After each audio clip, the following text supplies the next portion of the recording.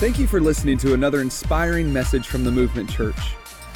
To find out more about the Movement Church, you can check out our website at theocmovement.com or follow us on Facebook and Instagram at the OC Movement.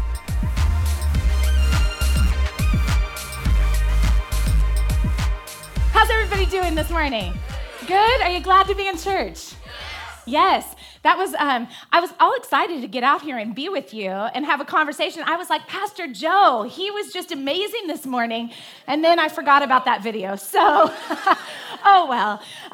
We so appreciate Pastor Joe and Katie, our amazing children's pastors. They are next level.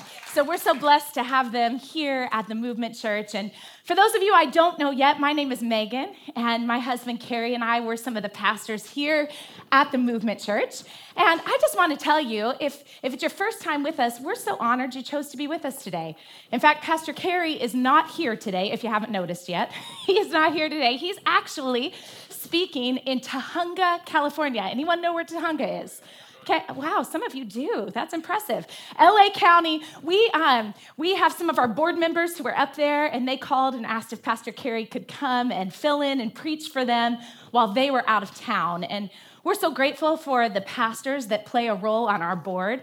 The accountability that they offer for Carrie and I and for the Movement Church has just been huge. And so when they ask for anything, we're like, yes, we're in. So Pastor Carrie is up there this week preaching to their congregation, and I get to be with you for the last part of our Living with Lions series. And so I'm really excited about that. But before I dive into the message, I just want to take a moment and remind you, does anyone know what is happening next Sunday? You guys are so awake this morning. This is good.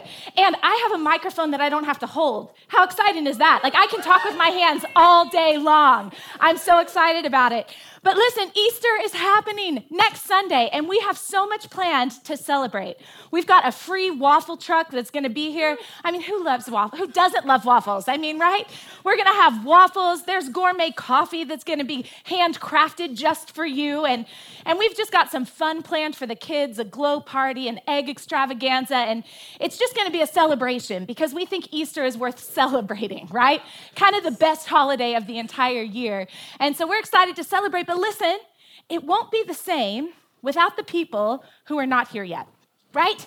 There's people that you know all over your neighborhood and in your office and at the school pickup line and all over your world that need to be at church. And why? Because they need to know the hope that is found in Jesus, right? And so we have a responsibility to invite. And I actually, before I came up here, was looking for my invitations, and I don't have them. But when you walk out the doors today, you're going to be handed some more invitations. And I hope that you have written some names down on a prayer card, and you're praying for and believing for the people who need to be here next Sunday. And you're taking those invites and inviting people to join us at church. I'm telling you, 86% of people, if asked, will say yes to coming to church. So listen, sometimes it's just being bold enough to ask. So I want to challenge you, church. Let's make sure we're extending the invitation this week. Are you with me? Yeah? Are you ready to dive into the last part of this series today? Yes? I think I got through all those announcements. Hey, I'm excited because this series has been so good and so challenging for us as a church. And if you're new with us today, let me just kind of recap a tiny bit for you. But you can always go back and listen to the podcast and catch up a little bit. But this series is taken out of the book of Daniel. And it's called Living with Lions, because if you know anything about Daniel's story, you know that at one point in his life, he was thrown into a lion's den, and he survived because God was on his side. And so we've just kind of been unpacking the why behind the what and all of that. And this series is all about learning to stand firm and love well in a culture of compromise. To stand firm and love well in a culture of compromise. You see, Daniel lived this so well. He learned how to stand firm in his convictions and his beliefs, but he maintained his influence. You see, if you study the scripture, if you go back into the book of Daniel, you'll find a king named Nebuchadnezzar. Pastor Carrie's talked about this a lot. Funny name there, right? Nebuchadnezzar. And Nebuchadnezzar ruled a place called Babylon. And the Babylonians went in and they took Israel into captivity in 600 BC. And King Nebuchadnezzar, he had this plan. He wanted to take a few men, a few really good men, some of the highest quality men of Israel, and indoctrinate them into the Babylonian culture. And so this is where we find Daniel and three of his friends. Some of you are familiar with them, Shadrach, Meshach, and Abednego, right? And actually, if you were here in week 1, Pastor Carey talked about how culture will try to rename you, which is what happened to Daniel's friends. And I just want to encourage you, go back and listen to that because it was such a powerful message. And then he talked about Babylon being not just a location, but a mentality that we struggle with. And the Babylon mentality is really the mentality of pride. And every single one of us has to fight that thing inside of our own personal lives. And really, this whole series has been about the fact that culture back then and today really does want us to adopt and adapt to the belief system of our culture. And unfortunately, the church has not really done the best job in responding to that. And so I've noticed that over time, in the past few decades, the church has either taken a very dogmatic approach to truth or a very unholy approach to grace. You see, a dogmatic approach to truth says, I can stand really firm in my faith, and I'm going to make it to heaven. And the problem with it is I lose all of my friends and my influence along the way. The dogmatic approach to truth is I'm right and you're wrong. Turn or burn, right? That's kind of the dogmatic approach to truth. But then the unholy approach to grace says that in order for me to have any influence, I've got to just kind of water down the gospel. Make it feel appealing to people. Make it kind of fit with what people need or what they think is right. And that's not okay either. And see, Jesus, he brought the truth and grace all at the same time. And last week, Pastor Carey talked about standing. He talked about standing firm in this culture and that sometimes culture may ask us to decide. And thank God we live in the United States of America, because I'll tell you what, we may never stand and have to decide between life and death. There are countries around the world that when they stand up for Christ, that they are actually choosing a sentence of death, and that still happens today. And that may not be the decision that we have to make in our lifetime, but culture will ask us to stand for the truth or not. And you know, Pastor Carey said, if you don't stand for something, you'll fall for everything. So today, what I want to do is really come in and talk about doing everything we do in love. Doing everything we do in love. And if you'd like to follow along today, you can text the word notes to the number that they'll put up on the screen. And we've got that for you in YouVersion. Or maybe you just jot down notes in your phone, whatever you want to do. But I'm telling you, take some notes because it's going to be worth it. There's going to be some keys in here that we can all walk away with and apply to our life. But before we fully dive into this, can we bow our heads and close our eyes? I just want to pray. Jesus, I thank you for what you're going to do in this place today. God, we just open our hearts and our minds to you. God, we ask that you would speak to us, that you would encourage us with your truth, and God, that when we walk out the doors today, that we'd be challenged to apply something to our life. Thank you for what you're going to do in this place. In Jesus' name we pray. Amen. Amen. You know, before I start unpacking the scripture this morning, I was getting ready and I thought, I've got to tell the church this story because if you can't laugh at yourself, then you really just can't enjoy life, right? And so on Friday night or the wee hours of Saturday morning, I'm not sure, I got up in the middle of the night to use the restroom. And it was pitch black, and I don't like to turn lights on for two reasons. Number one, I don't want to wake anybody up, but actually, I read this thing about how lights and melatonin, and it affects how you sleep, and if you turn the lights on, you're not going to be able to get back to sleep very well, so I'd rather fumble in the dark to get to the bathroom, right?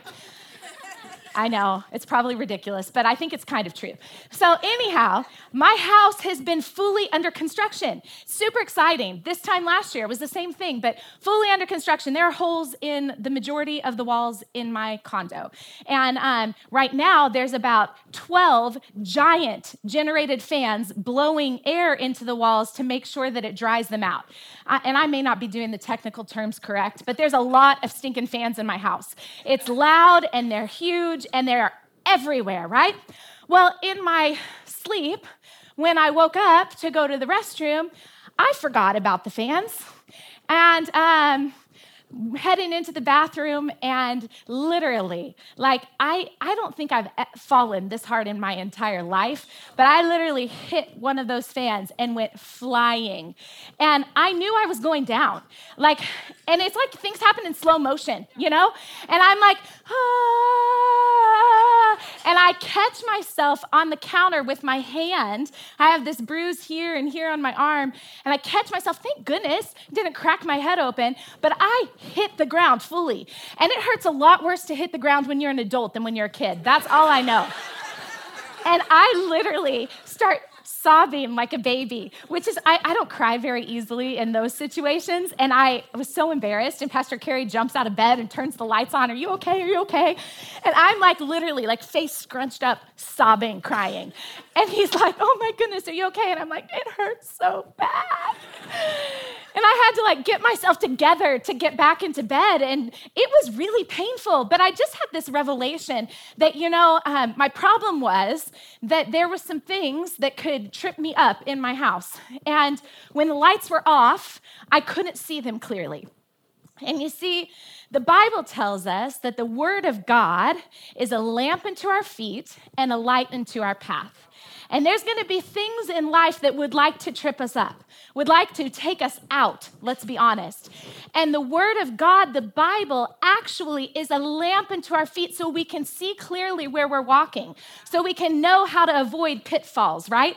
And so for me, I just wanted to challenge you this morning with my own personal shameful experience, that the light is so valuable. And so today, I want to unpack the Word of God for you, because I believe that the Word of God is a lamp unto our feet and a light unto our path. So there's something valuable about learning what it says and applying it to our life. Are you ready for that? Okay, 1 Corinthians 16, verse 13 through 14. And we have so much room on the stage this morning. I could like dance up here. It's amazing. So 1 Corinthians says, be on your guard. Be on your guard. What is this telling us? Hey, listen, we have a real enemy. The Bible says he's like a roaring lion, sneaking around looking for whom he can devour. Listen, the enemy does not want for you to fulfill the purpose of God for your life. He does not want it. He wants to destroy your marriage. He wants to take your kids out. He does not want you to succeed in life. So this scripture tells us, be on your guard. You got to be aware of this. And then it says, stand firm in the faith. And this is what Pastor Carrie talked about last week. We've got to know how to stand firm in our faith. And that's going to require us to be courageous and to be strong, right? And the next part of the scripture says, do everything in love. So there's something about faith. There's something about being courageous, but everything we do as a Christ follower must be done in love, right?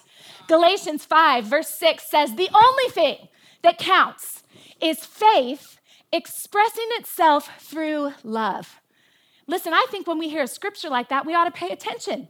The only thing that counts, this is it. We should write this down, because all that matters is faith, but expressing itself through love. See, there's a quote I heard, and you can write this down. It says, we cannot antagonize and influence at the same time. We cannot antagonize and influence at the same time. I once heard a pastor say, you'll never win your enemies to Christ. So don't have enemies. Don't have enemies. You see, the question in this series has been, how do we have influence and the ability to love without changing the truth of the scripture? That's not ours to change. And the one person who did this even better than Daniel was Jesus. See, Jesus never really got in anybody's face except for the religious people. He got in the religious people's face. In fact, at one point, he got in their face and said, listen, you've been getting this all wrong. You've been focusing so much on the letter of the law and getting everything exactly right. You've missed the main point. And he comes in John chapter 13, verse 34 through 35, and it's like, this has been throughout the whole Bible, but Jesus says it like this: a new command I give to you. Why is it that when we tell somebody that something is new, they actually want to pay attention? It's real, right? We all like something new. And so Jesus knew this. And so he goes, a new command. It wasn't new.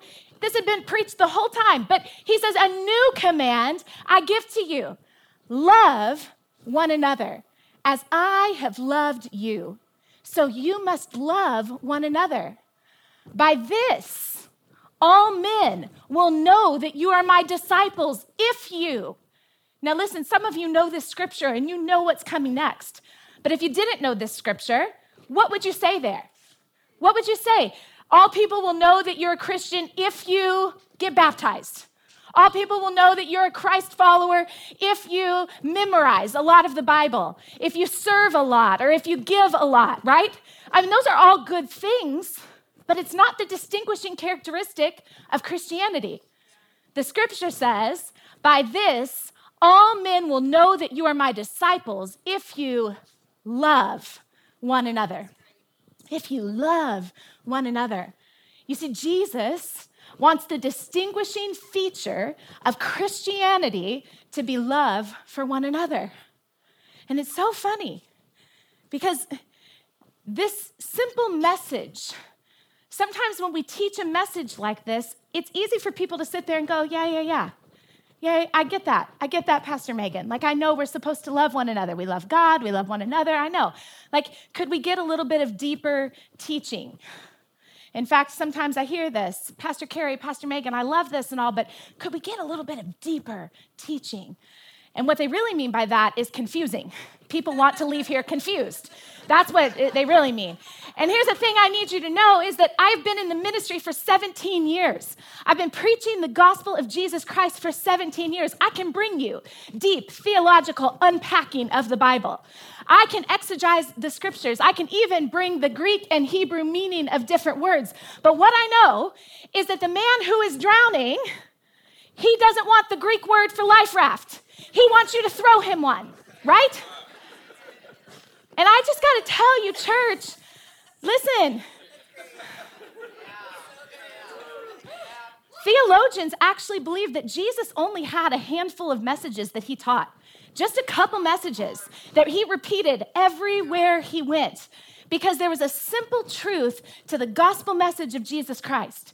And I think across this nation, and really, I'm going to be honest with you, I think in Orange County, we want a lot of head knowledge. We want you to impress me with what you know. We want you to tell me something that I can walk out those doors and I can go, oh, I know something new about Jesus and this unpacking of the scripture because it makes me feel good. But don't tell me what to change.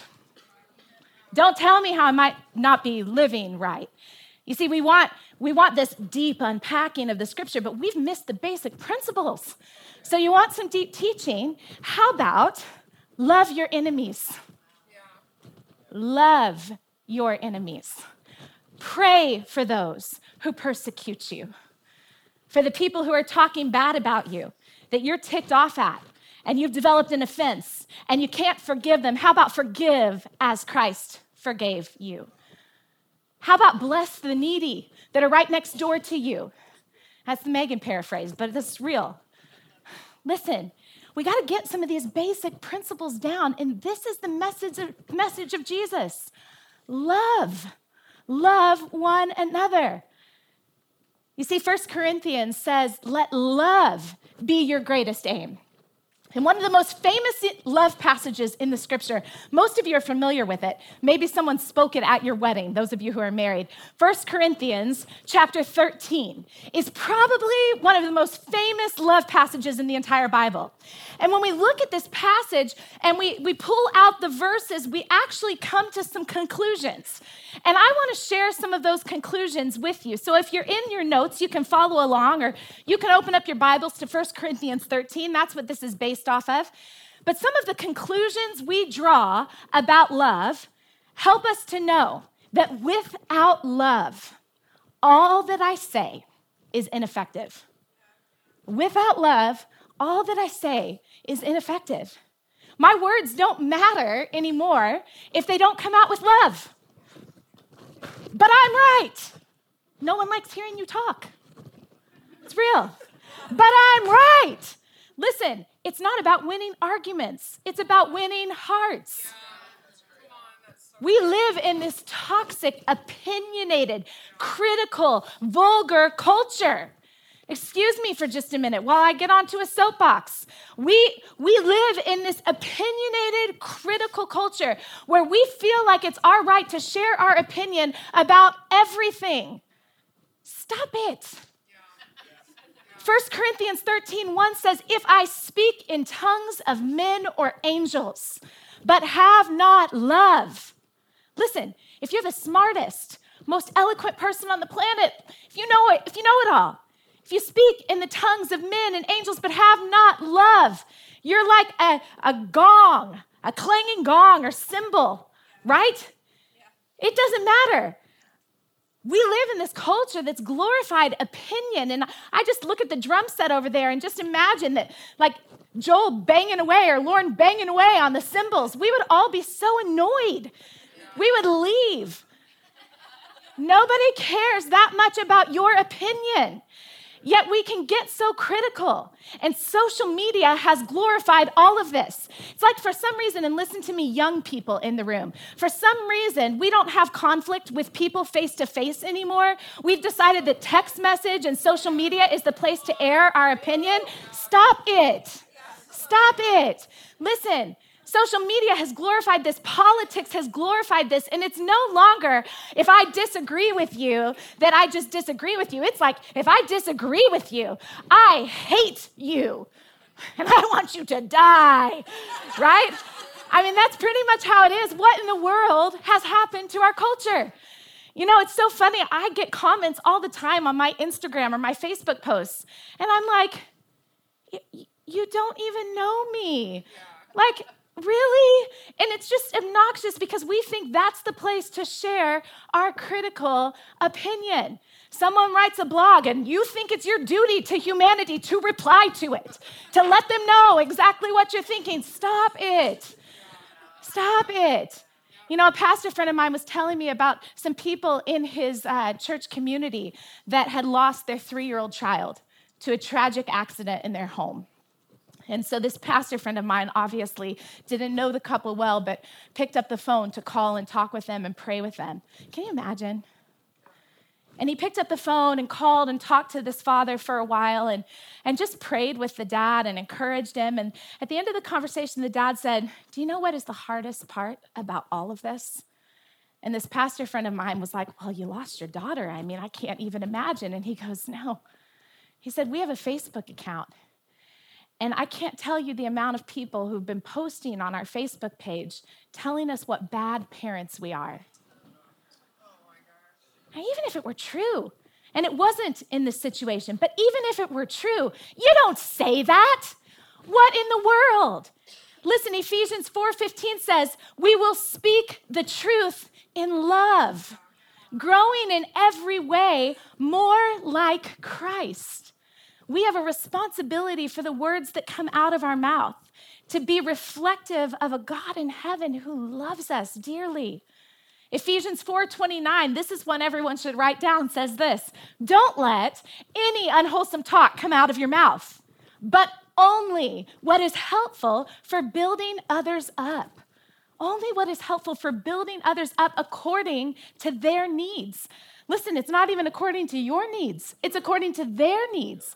What do they need right now to feel encouraged? What do they need to hear right now? Is it nagging? Is it you're wrong? No. What can we do to build others up according to their needs? Why? So it may benefit those who listen.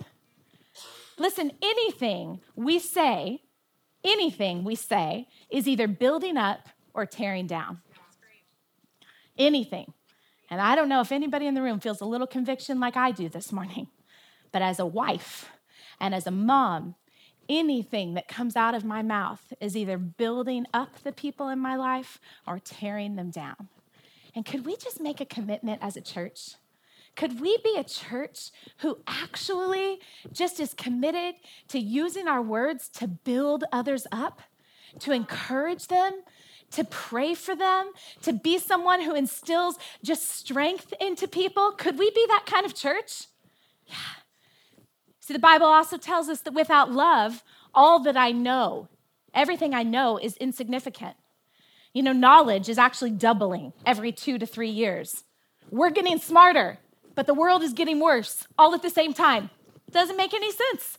But 1 Corinthians 13:2 says, if I have the gift of prophecy and I can fathom all mysteries and all knowledge, listen, if there's nothing that you don't know, it goes on, if I have not love, I am nothing. If I have not love, I am nothing. Without love, all I believe is insufficient. Without love, all I believe is insufficient. And you're like, well, I believe in Jesus. Well, without love, it doesn't matter. The devil believes in him too. Belief is not enough. We've got to attach behavior with it. The scripture goes on, if I have faith that can move mountains, but I do not love, I am nothing. I'm nothing. Without love, all that I give is incomplete. See, the Movement Church is such an amazingly generous church.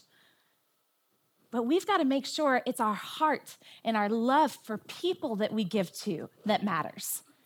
Outside, when you leave today, if you missed last week, we've got a table set up for the kids that we sponsor at our feeding site in Swaziland, South Africa. And they're real kids. We talked about it last week. And we can make a difference in their lives, but we don't do it so that we can talk about making a difference. We do it because those kids matter. They matter. God has a purpose and a plan for them. And if we're not careful, giving could become a point of pride. It could be like, look at what I've done. Look at how much I give, right? 1 Corinthians 13:3 says, if I give all that I possess to the poor, but I don't have love, I gain nothing. See, without love, all I accomplish is inadequate. Without love, all I accomplish is inadequate. There will be a day where we will stand in front of Jesus and we will give an account for our life. And listen to me, everyone in the room right now, I don't know what your faith background is. Regardless, permission to belong before you believe. But listen to me, if you're a Christ follower, listen, heaven and hell is not determined by what you do. It's not. It is an act of grace. It is a gift of God. You cannot do anything to earn it. You cannot love others enough for it. It is actually just a decision to extend your hands and receive it. Because what Jesus did for us on the cross is a free gift of salvation. But you need to know that we will stand before Jesus one day and we will give an account for our life. And it won't be about all that we've accomplished. It won't be about all the money that we've made. It won't be about our looks. It won't be about our houses. It won't be about our 401ks. It will be about the life that we lived. And we need to remember that my life minus love equals nothing. My life minus love equals nothing. So now we're like, how do we do this, Megan? How are we supposed to love? What does it look like to love well? Well, I would recommend you memorize a scripture. You post it everywhere you are. Your mirror when you get ready in the morning. Put it in your car when you're driving to work. Wherever you can, your screensaver. You look at your phone a lot, right? Put it there, but memorize this scripture found in 1 Corinthians chapter 13, verse 4. And it breaks it down for us. And can I just be honest? It's a little bit painful, if we're really honest. Because it starts with, love is patient. I mean, we could stop there and work on that for the next few years, couldn't we? I couldn't. Maybe I'm the only one in the room. Love is patient. Man, if we could just work on our patience with God. He's very patient with us. Could we be patient in waiting for him to fulfill his promises? He will. He's faithful to it. Our patience with our spouse, with our children, with our friends, with the people who are driving on the freeway, ridiculously slow or ridiculously fast. Both are a problem, right? Love is patient. Goes on, love is kind. Kindness happens with our words, but also our actions, right? Love is kind. Goes on, it does not envy. That comparison game, that jealousy game. Love does not envy. It does not boast. It doesn't need to tell people how good I am. It doesn't boast. It's not arrogant, and it's not rude. How many of us might need to work on just not being rude? I do. Love is not rude. It goes on, it does not insist on its own way. It does not insist on its own way. It's not irritable or resentful. Other versions say love keeps no record of wrongs. I just had that conversation with someone this week because, can I rabbit trail and be a woman for just a moment? Is that okay? Okay. Pastor Carey is the best in an argument. Like, there is no one as good as him in an argument, and I do mean that. And I call him a lawyer, and I go, don't lawyer me all the time because he's really, really, really good in an argument. And so he says to me when he's asking me, like, well, bring your facts. Like, bring your facts and share with me why you're frustrated. And I'm like, I don't remember. And then I said to him the other day, do I need to keep a notepad on my phone of all the things you do wrong so I can bring my facts to an argument? But the Bible says keep no record of wrongs. Jesus juked him. It was so good. It's real. Listen, love keeps no record of wrongs. It does not rejoice in wrongdoing, but it rejoices with the truth. I love this part. Love bears all things, believes all things, hopes all things, endures all things. Love never fails. What if we just made the choice to love well every day? What if we just made the choice to love well every day? And how do we do that? Well, we do it like Daniel did. You see, when you read his story, he's polite. He's standing strong, but he's respectful of the people that he's working with. He's standing firm, but he's influential and he's helpful. He never budged in his convictions, but people respected him and they loved him. Daniel chapter 6, verse 1 through 5, it says, it pleased Darius to appoint 120 satraps to rule throughout the kingdom, with 3 administrators over them, one of whom was Daniel. This is their government structure of the day. And Daniel is ruling over these people. And it says the satraps were made accountable to them so that the king might not suffer loss. And then it goes on. Now Daniel distinguished himself. Well, how did he do that? Among the administrators and the satraps, he did it by his exceptional qualities. And so because of that, the king planned to set him over the entire kingdom. And that ticked off the people that he was leading. The administrators and the satraps, they tried to find grounds for charge against Daniel in his conduct of government affairs, but they were unable to do so. They could find no corruption in him because he was trustworthy and neither corrupt nor negligent. Listen, it was not Daniel's good looks. It was not Daniel's degrees. It was not his skill set. It was not anything. It was just his willingness to stand firm, to be consistent, to love well. See, we can't control our skill sets. We can't control our looks. We can't control a lot of things, but I can make a choice whether or not I'm going to love well tomorrow. We can make a choice whether or not I'm going to have a good attitude tomorrow. These aren't feelings, they're choices. So I want to give you 3 things that you can do to love well in your culture. And I'm going to talk fast and the band can go ahead and make their way up. But I want to encourage you, if you want to love well in this culture where God has placed you, number 1, go into your culture and serve them. Go into your culture and serve them. I feel like this kind of goes against our mentality today because most of the time we want people to serve us. But if we could just go and find needs and figure out how to fill them, it would make such a big difference. 1 Corinthians 9:19, Paul says this, though I am free and I belong to no one, I've made myself a slave to everyone to win as many as possible. We go into our culture and we serve them because it sets an example of who Jesus is. We do it to win as many as possible, whether it's the people in our office that we work with, whether it's our own children, whatever it might be, there is nothing greater that we can do than to serve others. Jesus said that he who wants to be first must become servant of all. Go into your culture and serve them. See, Jesus did this too. Jesus knew everything about everyone. He knew everything that everyone had ever done. He knew everything that everyone was ever thinking. And here's something to know about Jesus and how he brought the truth and love. Jesus connected before he corrected. You should write that down. Jesus connected before he corrected. And that's what I'm asking us to do. Go connect with someone. Ask questions. Find out what's going on in their life. Ask if you can pray for them. See, there's a story in the Bible. If you ever went to Sunday school, you may have sung a song. Zacchaeus was a wee little man, and a wee little man was he. Anybody? Okay, a few of you. The young ones are like, what? What? Hey, listen, Zacchaeus tells this story about this tax collector who stole from everyone. And he hears about Jesus and he goes to kind of see Jesus, but he hides because he's ashamed of his life, really, but he's not really willing to change. And so he climbs up in a sycamore tree to see what he can see. Anybody?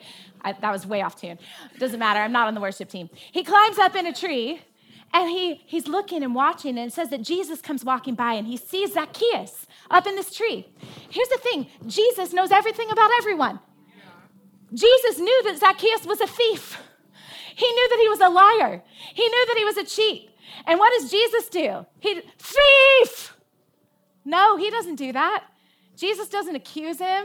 He says, Zacchaeus, come on down. I'm headed to Pizza Port. Why don't you join me? No, he says, I'm going to your house for lunch today. He connected before he corrected. And this stunned people. It stunned people. And Jesus goes to Zacchaeus' house. The worst of the worst. Everyone knew him to be a thief. Everyone knew what Zacchaeus had done. And everybody's looking, going, why is Jesus hanging out with him? And Jesus goes into Zacchaeus' house, and we don't know what happened. We don't know the conversation that was had. One day I'll stand in front of Jesus and say, tell me about that conversation. But what we do know is that after lunch, Zacchaeus came out and he gave away multiples of money to everyone he had ever taken money from.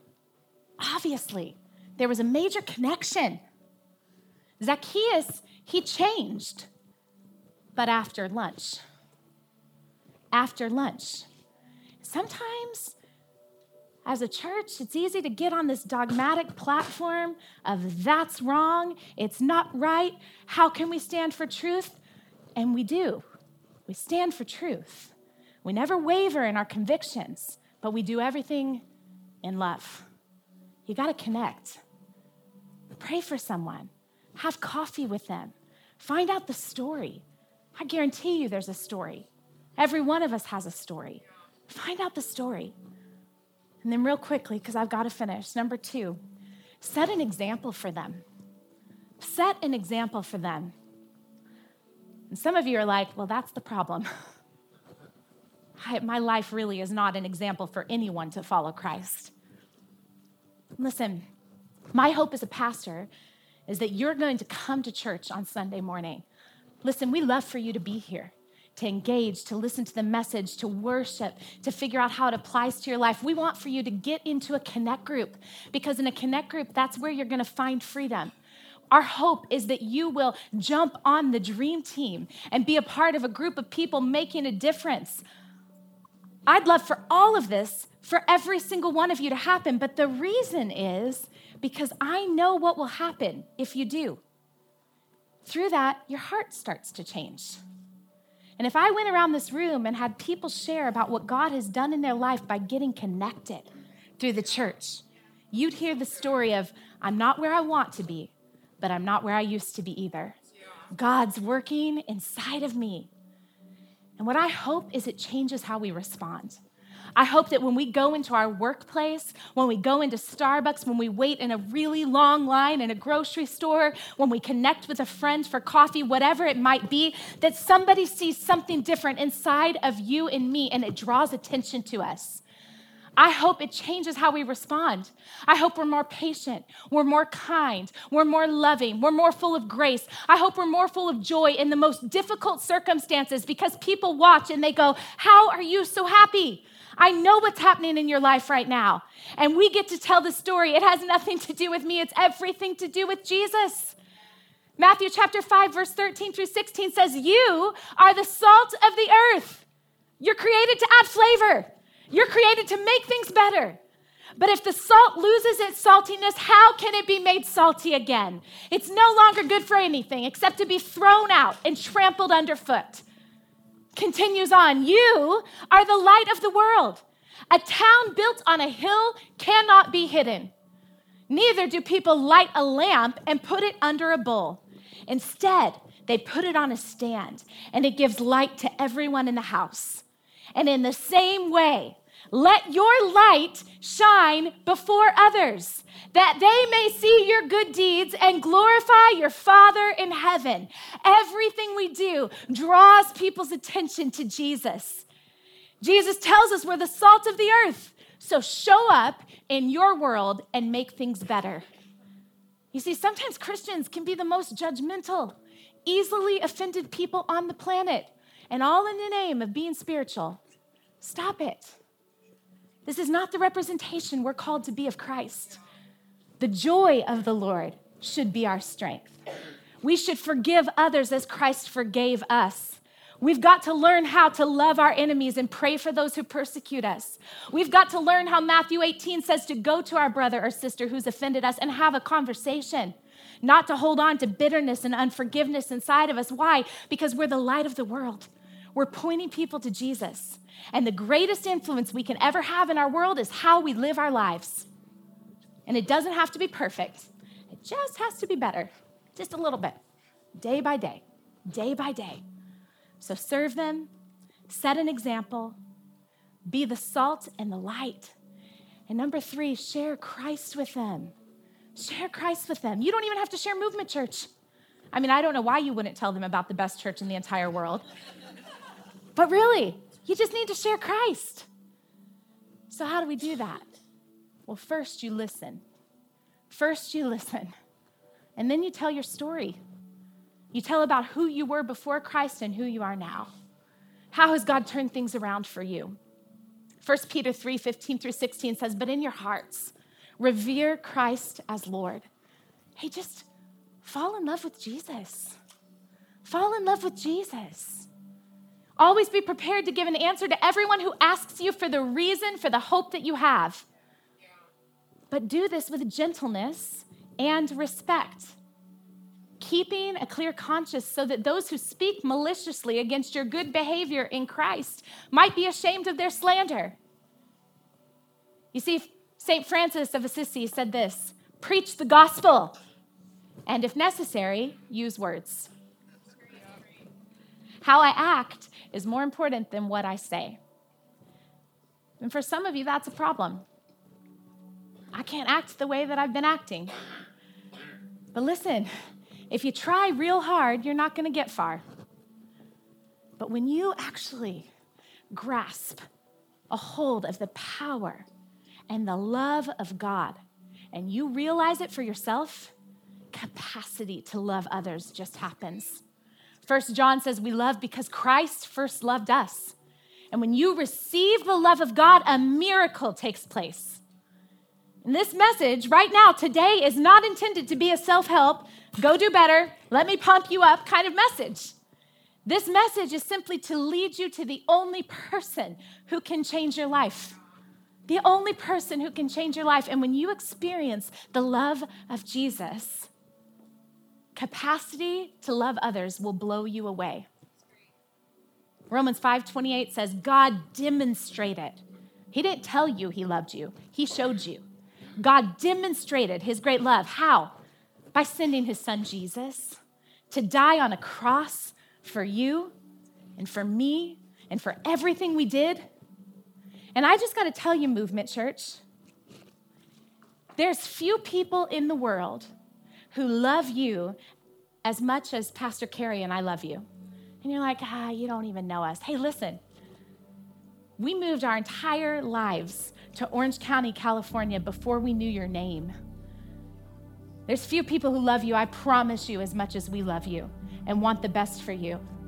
But I got to tell you, I don't know that I love you enough that I would sacrifice one of my daughters for relationship with you. Nope. But God demonstrated his love for us.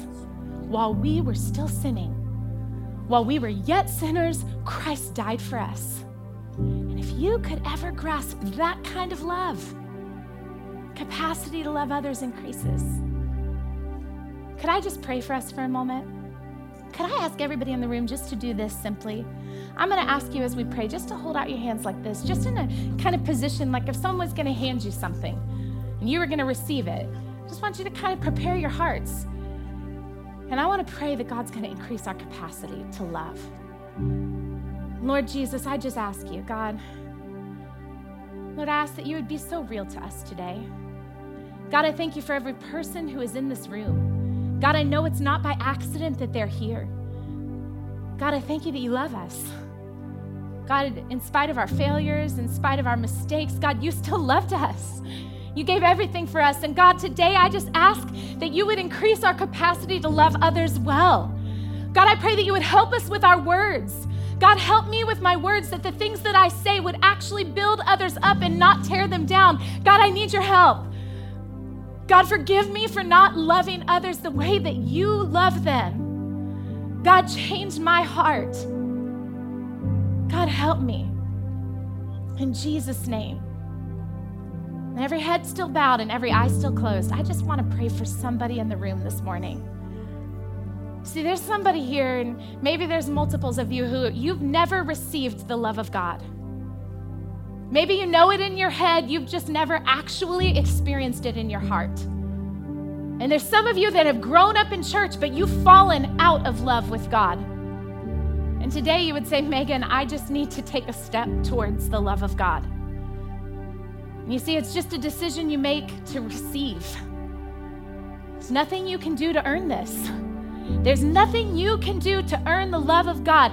While we were yet sinners, Christ died for us. And if you're here today and you need to know the love of God, and you've never made a decision to surrender your life to Him, today is your day. And maybe you're here and you've been running from God, and today is your day to run back. And I want to pray a prayer for you, because it happens in a moment. It's a decision we make to say, Jesus, I give you my life. And so if you're in the room today and that's you, and today needs to be your day of decision, I'm going to ask you bravely. Nobody's looking around. Every head is bowed. Every eye is closed. But if you're in the room and today is your day, you need to make a decision to step towards the love of God. I want to ask you all over this room just to slip your hand up and slip it right back down so that I can pray for you. So if that's you, would you just raise your hand and put it right back down so I know who I'm praying for? I see that hand. Anybody else? I see those hands. Awesome. Anybody else? All right. And in your own hearts and in your own minds, would you just pray this simple prayer with me? Are you ready? Jesus, I know that you're real. I thank you for giving your life for mine. And I ask you to forgive me. I need your help. I can't keep doing it on my own. So today, all over this room, if that's you making this decision, let these words be your own. Jesus, I give you my life. In Jesus' name we pray. In Jesus' name.